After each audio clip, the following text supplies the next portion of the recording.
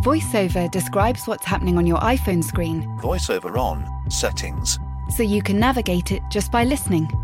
Books, contacts, calendar, double tap to open. Breakfast with Anna from 10 to 11. And get on with your day. Accessibility. There's more to iPhone.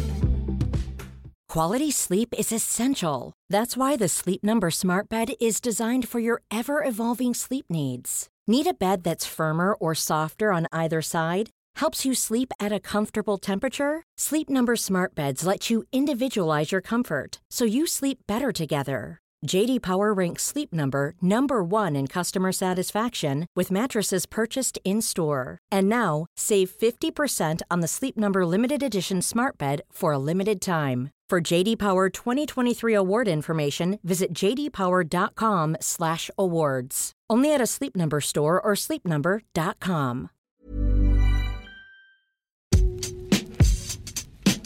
Hello and welcome to the Game Podcast from The Times. I'm Natalie Sawyer. And I'm Gregor Robertson. We're here with you twice a week throughout the season for all the best reaction and analysis from some of the best football writers in the business. Indeed, and joining us today are The Times' very own Tom Roddy and chief football writer Henry Winter. Coming up, we're going to take a look at Chelsea's class of 19. We'll ask why Eddie Nketiah isn't getting a game at Leeds. And we'll look ahead to Manchester United's huge clash with Premier League leaders Liverpool. First, though, we are looking back at what was a sad night for football in Bulgaria. Henry was in Sofia, as well as Tom, on a night where the show on the pitch was ruined by events off it. The England debutant Tyrone Mings says he could hear the racist abuse as clear as day, but everybody made the decision to continue the Euro 2020 qualifier against Bulgaria in Sofia on Monday night. Play was halted twice in the first half because of abuse from supporters, in line with UEFA protocol. England had the option to walk off the pitch, but played the full 90 minutes before winning the game 6-0. Now, Henry, we spoke about this last week, and you encouraged the players to walk off at the very first instance of any abuse, which would have ignored UEFA's 3-point protocol. Surely now UEFA have to look at what is a ridiculous protocol and realise that it's farcical. Well, it is farcical. I mean, what other industry would you have it where you can be sitting, say, at your desk in an office and someone racially abuses you, and they're given another chance to racially abuse you before actually proper action is taken? I mean, it should be one strike and you're out. I mean, you mentioned Tyrone Mings. Mings was talking afterwards that he had the racist abuse during the warm-up. So, and the officials were told then. The officials should have taken them off. I mean, but personally, I just think you look at the players, you talk to the players, you look at UEFA, and we've been in the situation for decades now with UEFA and their inability to react properly to racism, and it almost has to be taken out of the hands of the authorities. You can't trust the authorities to take action, and it really has to come down to the players. 3-step protocol didn't work. There was still racist abuse in the second half. The players, in fairness, said they didn't really hear it in the second half. Southgate certainly said that to us, but still they should have walked. Otherwise, when England go on the qualifying road again for 2022, there will be other incidents like this, and eventually they will say enough is enough and walk.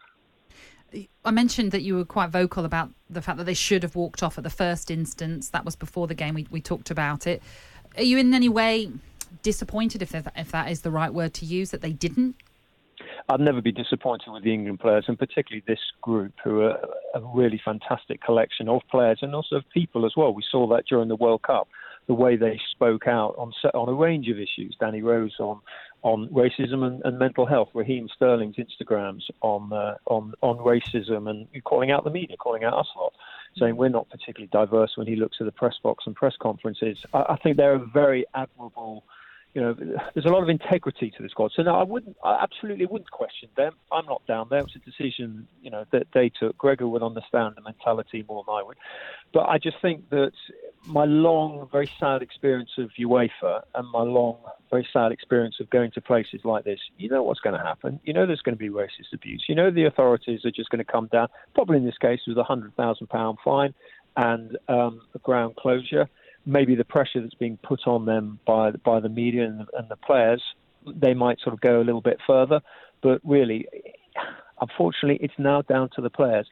And again, if I come back to it, if you're sitting in an office and you get racially abused, twice before your employer actually does anything. You might actually say, I'm going to take action the first time. Tom, I mentioned you were there as well, alongside Henry. Can you just tell us exactly what it was like that night? I mean, to me, it felt a bit like a pantomime with the three-step protocol in terms of in the stadium during the second step, which is meant to see the players go off the field and didn't, which turned out to be England's decision, and fair play to them. It was because it was 4 minutes away from half time. But the way the home fans booed the break, it just felt like an absolute pantomime. And you had, I could see a woman to my right who had her thumbs down towards it. There was jeering, and I think there was the monkey chanting in amongst that as well. It was a horrific atmosphere. And of course, we had the story emerged yesterday, Martin Ziegler's story, that you had stewards who were removing their bibs and joining in, and it was just it wasn't an atmosphere I'd ever experienced before. You also had down below us to our left a group of riot police dressed up in riot gear, masks and helmets on, prepared to come in, and you could tell that it was affecting the players badly. And Jordan Henderson got into a dispute with the Bulgarian manager, and there was kind of the animated dispute between the two of them.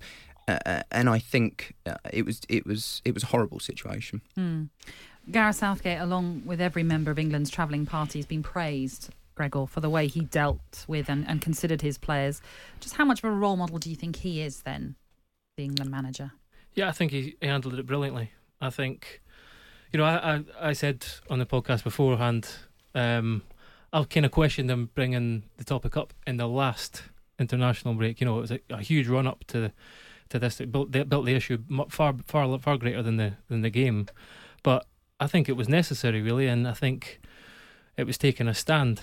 And I don't think Henry said he shouldn't. We should not criticise them in any way, shape, or form. There was no right or wrong answer to how to handle this. I'm slightly uncomfortable with people discounting the desire of the players to want to continue playing. And a lot of people have kind of done that. I think, these are all enlightened young guys. They knew the situation. They were prepared. They were briefed about what might happen, and they still chose to continue playing. I don't think, I think that's important. They're the guys out there. And also, some players, Raheem Sterling said even beforehand that he didn't want to walk off. He feels better going out and smashing them, and that's what they did. So I think Gareth Southgate and England have handled it absolutely brilliantly. And I think, I'm not entirely convinced what walking off does. I know it's a big statement. It would be an even bigger statement than what was made, but I'm not entirely convinced. The real punishments need to be dished out to Bulgaria. If they're seen to be weak, complicit, apologetic even, which they were verging on, for overt racism, throw them out of the competition, ban them from international football. I think that's a far more important step to take than whether the players walk off the pitch or not. Southgate actually looked quite tired with it all afterwards. I think the focus ahead of the game and the lead up to it had really kind of taken its toll on him. But I think what he was saying is that they had managed to highlight what happened by informing the officials of what had gone on, but also finish the game, which the players wanted to do. Tyrone Mings said after the game, we wanted to finish it and thump them. That was, get the result. But on Southgate being a role model, I think the thing with that is he never, even away from the racism, he never gets excited, Southgate, in terms of if it's victory or defeat. He's always quite measured. And I think what I found quite refreshing is that we've got a kind of an easygoing coach who has the perspective of the wider world on everything, because throughout all of this he always said at home our house isn't in order, because he referenced the Inieffiong problems at Hartlepool and Dover. He referenced you've got the Raheem Sterling at Chelsea, and you've got a banana thrown on the pitch at the Emirates. He made the point throughout the whole thing, when it would have been easy to get swept along with it, that we have our own problems. Yeah, he was very different to the Bulgarian manager, that is for sure. Henry, let me ask you. Gregor mentioned there that Bulgaria perhaps should be thrown out of a UEFA competition. Clearly, the protocol doesn't work. The punishments as a result of racist abuse by UEFA given out previously are not a deterrent in any way. Where do you stand on what should happen next? Well, I love this idea of them being thrown out of Euro 2020 when their players' incompetence seems to be doing that somewhat effectively on its own. Yeah. I think it's for tournaments to come, and I think that should definitely happen. I mean, what has been good is that the Bulgarian politicians, and we all know the issues with the sort of BFU and their incompetence and the problems that they've had, but the Bulgarian government has obviously realised this is an absolute PR disaster for a country I've found on the whole pretty hospitable. I mean, you do go around there and you see Nazi stickers, you do see offensive, respect racism slogans or daubed on walls. I mean, I was quite cautious in the build-up to it about how much of this, because I go for a run on the morning of the game, the morning before the game, and go and to see where the fans are, go and look around the stadium before anyone's there. And there was Nazi stickers there. There was sort of anti-UEFA, anti-racism initiatives, paraphernalia there. And you just think, well, don't print too much of this. But my phone is full of pretty offensive images.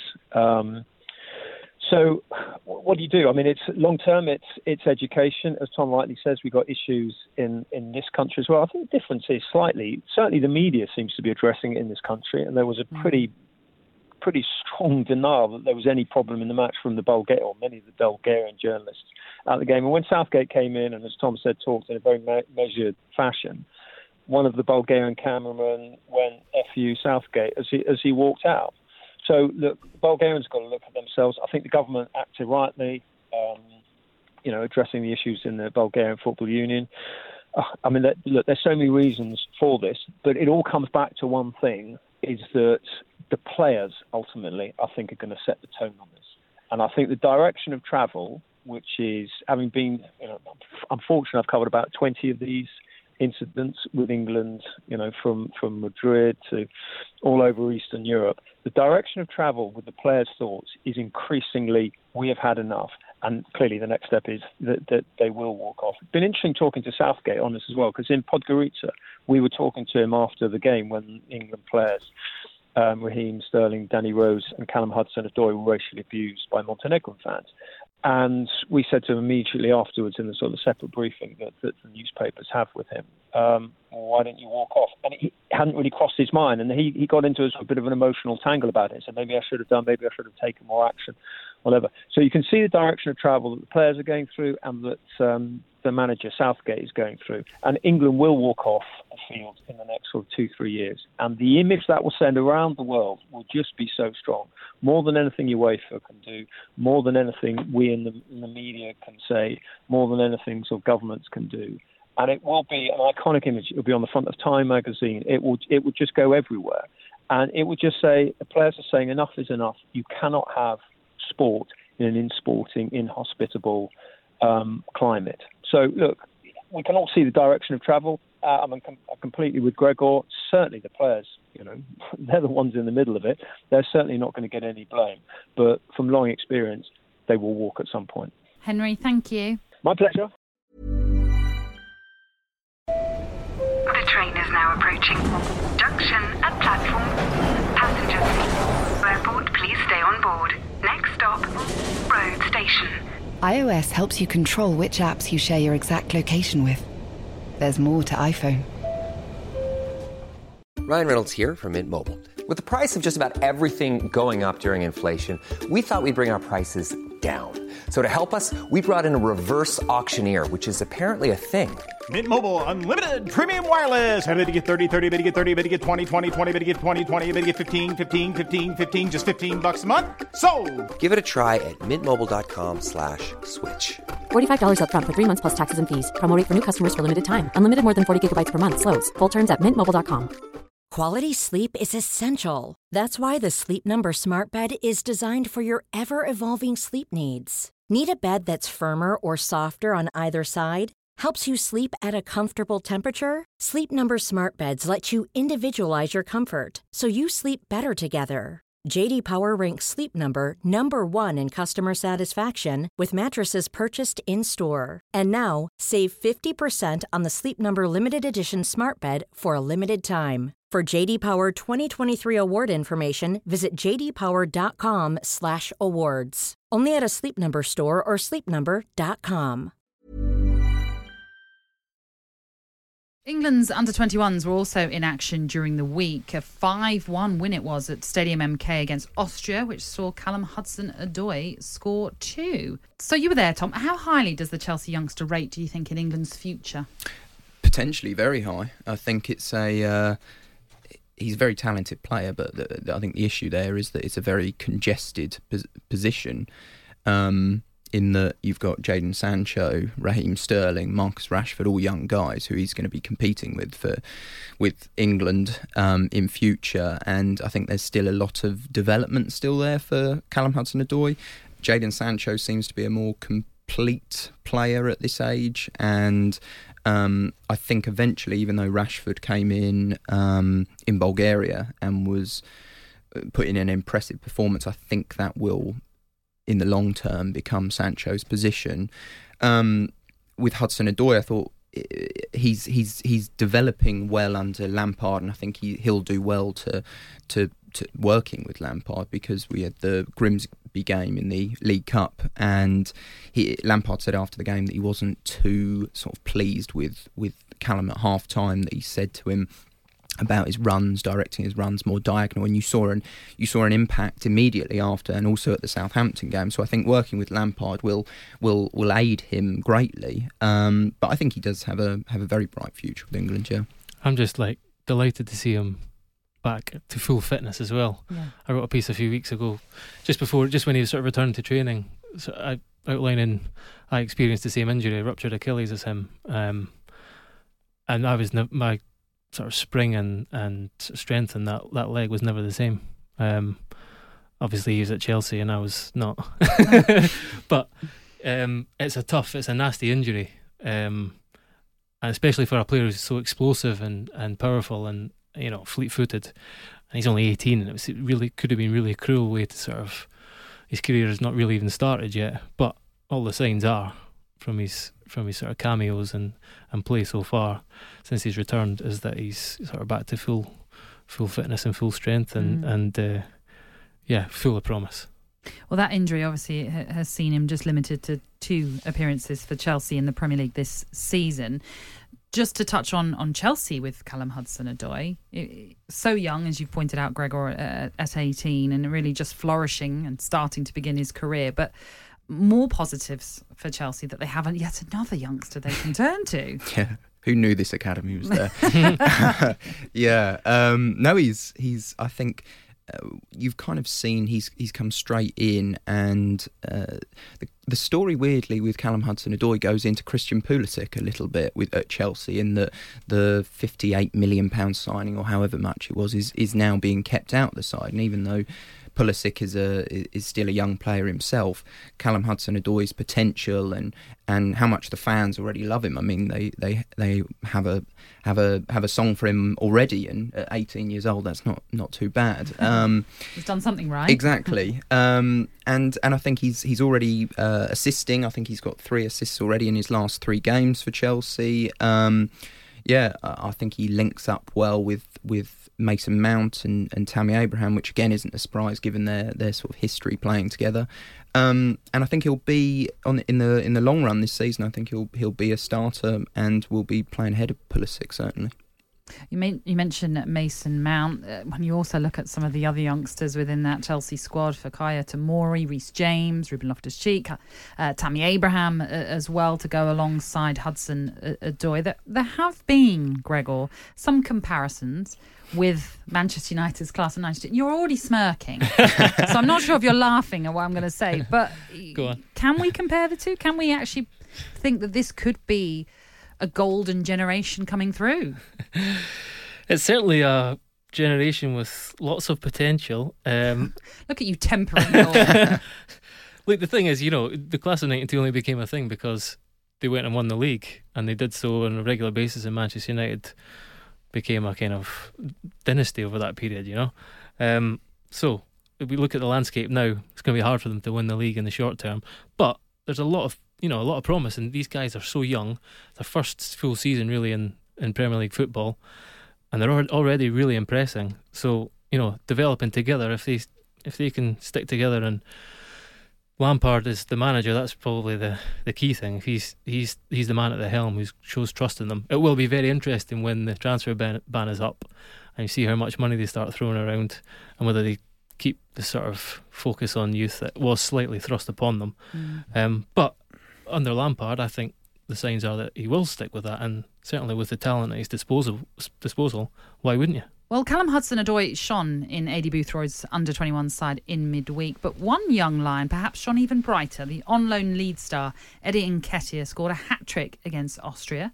The Arsenal loanee admitted, though, that he is frustrated by his role as a Leeds substitute after the match. He is yet to actually start a championship game for Marcelo Bielsa's side this season. That's despite scoring 4 goals in 9 matches across all competitions. Tom, before we talk a bit more about why he maybe not be playing for Leeds, or certainly not starting, what kind of a talent is he? Yeah, I think he's shown himself as a poacher. I think more than that, there's much more to him than that. But that is at his age. I think being a poacher is a big compliment, because this sort of movement around the box. Austria's defence on Tuesday night wasn't the best, but he showed his prolific ability really, and I think he links up well with the team, and it's smart the way he moves around the box. I think we actually spoke to him after the game. He came out and spoke to us, and he seemed himself visibly kind of dumbfounded as to why he's not playing for Leeds. And for Adi Boothroyd, I think he's scored 8 goals in 7 games for the under-21. So he's shown his ability. He's shown his potential. We knew it before he went to Leeds at Arsenal. We knew he was a name that for a few years has been in the Arsenal academy coming through. And Adi Boothroyd spoke about, I spoke to him last week, and he was talking about microwaving players and getting them ready. Dangerous. Different. What he was saying about it was progressing them too quickly. Was his point. Okay. Just to explain that on Adi's behalf, out of context. But I think Nketiah is one who is developing quickly as well, in and amongst a very talented under-21 side. I don't think I've ever heard a comparison with a microwave before. But so we mentioned there, he's not starting for Leeds. He's coming on and playing his part, and as I've mentioned, scored 4 goals already. Why is he not starting, do you think? Someone who, as Tom has just alluded to, is quite prolific in front of goal.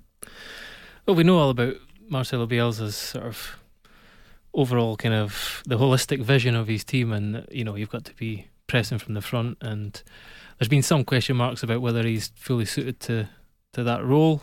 You're basically playing up front on your own in a Leeds team. Although I wouldn't necessarily say Patrick Bamford is the sort of immediately jumps to mind as someone who does that either. Although he has benefited from time with Bielsa. But that kind of all brings it down to the choice of club he made in the summer, I think. You know, there was some reports about the lengths to which the clubs were kind of going to try and secure his signature for this season. I think Bristol City and Dusseldorf and Leeds all sort of made a presentation, PowerPoints and all, in a London hotel. And they chose Leeds. Wow. It's really detailed stuff now. And I did a piece about loan managers last week as well, and the sort of microscopic detail that they go to in sort of monitoring their players just now. And Nketiah even said, I think in the quotes after that game the other day, that he feels like an Arsenal player on loan at Leeds still. He still feels very much like an Arsenal player. But they want to see him playing, you know. This is an important stage in his development. So, and knowing all of that, knowing who Bielsa is and the way his team plays, perhaps it was a bit of an error in judgment. I think, you know, Bristol City are a team who have got a good track record of taking players, particularly from Chelsea. Tammy Abraham's one, who flourished. They really, they trust them, and they play good football as well. So perhaps they will come to rue that. I don't know. Maybe he will change. He'll go back in January. Maybe I don't know if there's a clause. But I think if he doesn't start playing soon, then certainly they will be looking to bring him back or to send him out alone to another club. I think Gregor's spot on with the whole it being an important stage of his development, because, and it is with Arsenal as a whole, you know, they have a really talented set of young players with Joe Willock, Reece Nelson, Emil Smith-Rowe, and they're all emerging kind of at the same time, and Eddie Nketiah is one of them. And I think this could potentially damage sort of his development, and I think if it doesn't change, Arsenal will certainly bring him back. Eddie Nketiah said the other day that he's in constant contact with Aubameyang, who comes across from what you hear as a real good figure and role model within that Arsenal side.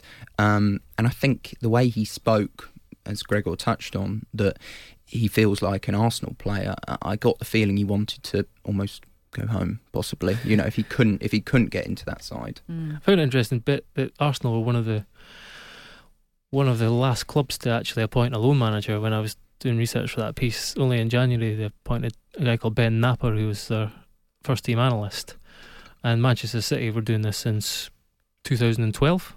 And for those that aren't quite aware of what a loan manager does, what do they do exactly? Well, they take an active role in finding the correct club for their players, and when they're at the club, they do as much as they can to, as Eddie Nketiah is saying, to make them still feel a part of the club, to debrief all of their games, to speak to them on a regular basis and check out if they're moving to another country, to, you know, smooth that transition.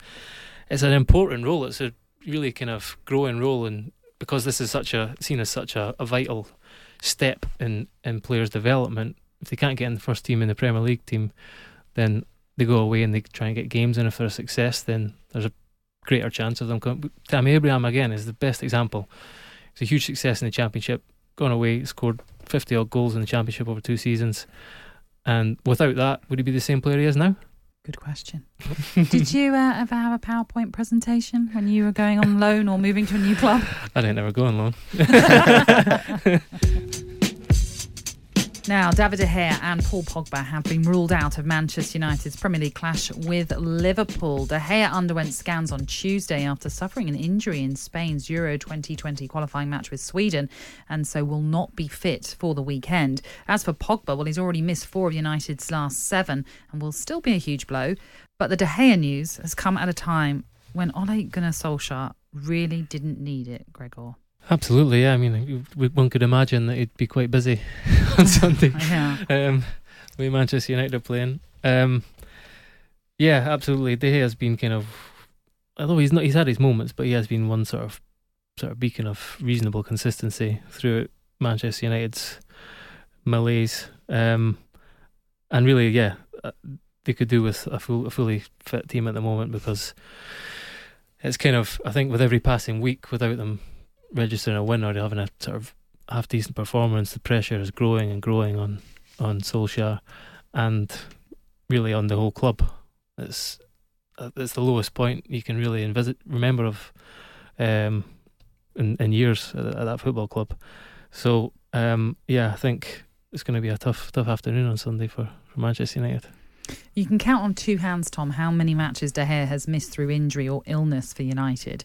In nearly 8.5 years, he's only been unavailable for 6 games.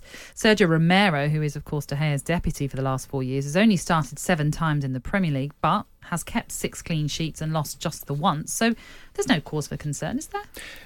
I think in the goalkeeping situation, I think Romero is a more than able understudy. Yeah. It's actually more the symbolism of losing someone like De Gea. It's just another blow for Solskjaer and the team. I mean, talking about Romero, he hasn't actually played in 17 months, so that's a little bit of an issue, kind of the freshness. And De Gea in the Spain game against Sweden, he'd actually made, I think, 2 unbelievable, typical De Gea saves before he came off on the hour. But you've got Romero's played 96 times for Argentina. When he's come in before, we know he's a brilliant understudy.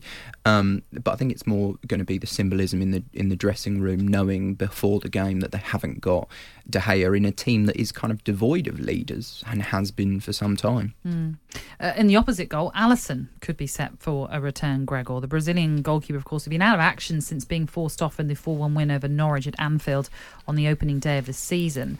Adrian, who was the summer signing for Liverpool, has performed very well in Alisson's absence, with Liverpool unbeaten. So where do we stand on what Jurgen Klopp might do? Do you keep with Adrian, who, as we say, has done really well, or do you bring back someone of Alisson's stature?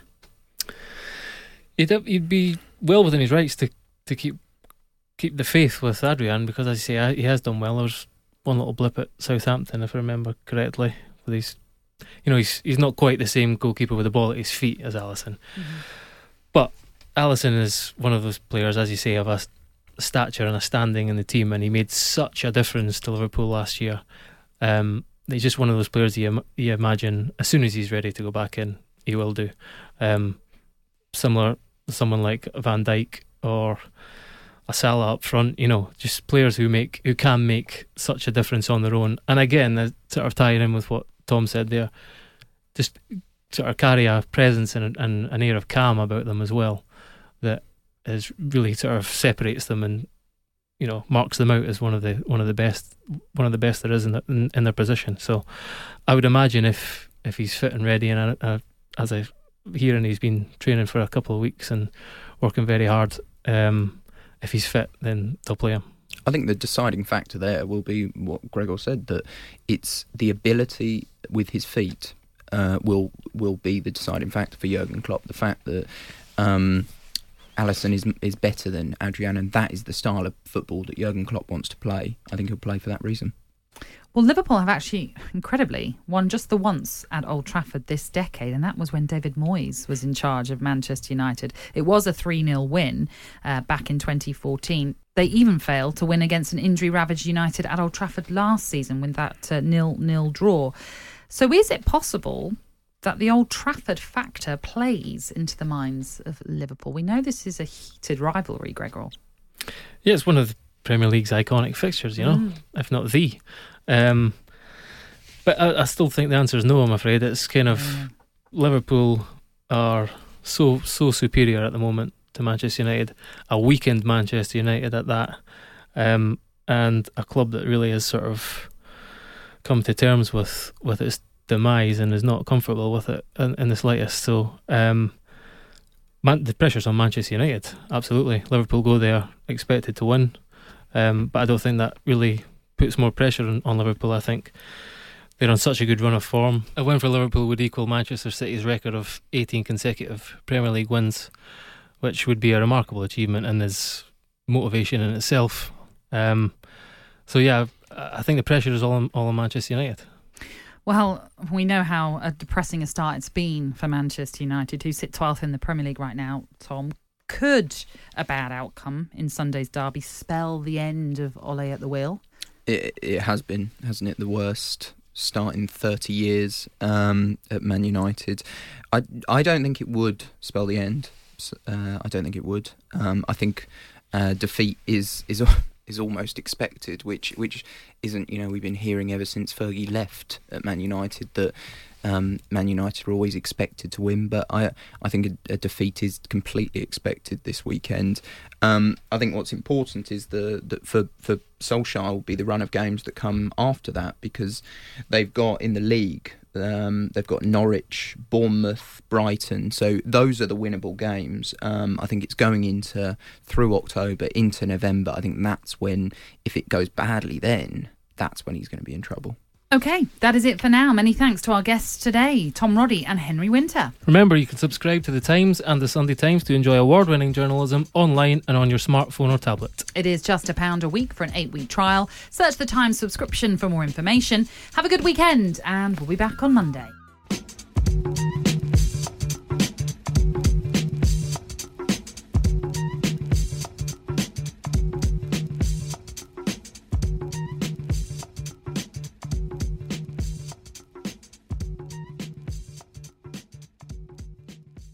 The Game is brought to you by The Times. For more information and more podcasts from The Times, head to thetimes.co.uk.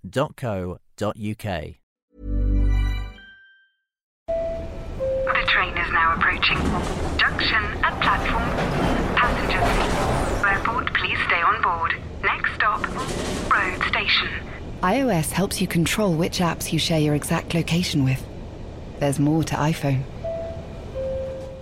Hi, I'm Daniel, founder of Pretty Litter. Did you know cats tend to hide symptoms of sickness and pain? I learned this the hard way after losing my cat, Gingy. So I created Pretty Litter, a health monitoring litter that helps detect early signs of illness by changing colors, saving you money and potentially your cat's life. Pretty Litter is veterinarian developed, and it's the easiest way to keep tabs on your fur baby's health right at home. Go to prettylitter.com and use code ACAST for 20% off your first order and a free cat toy. Terms and conditions apply. See site for details.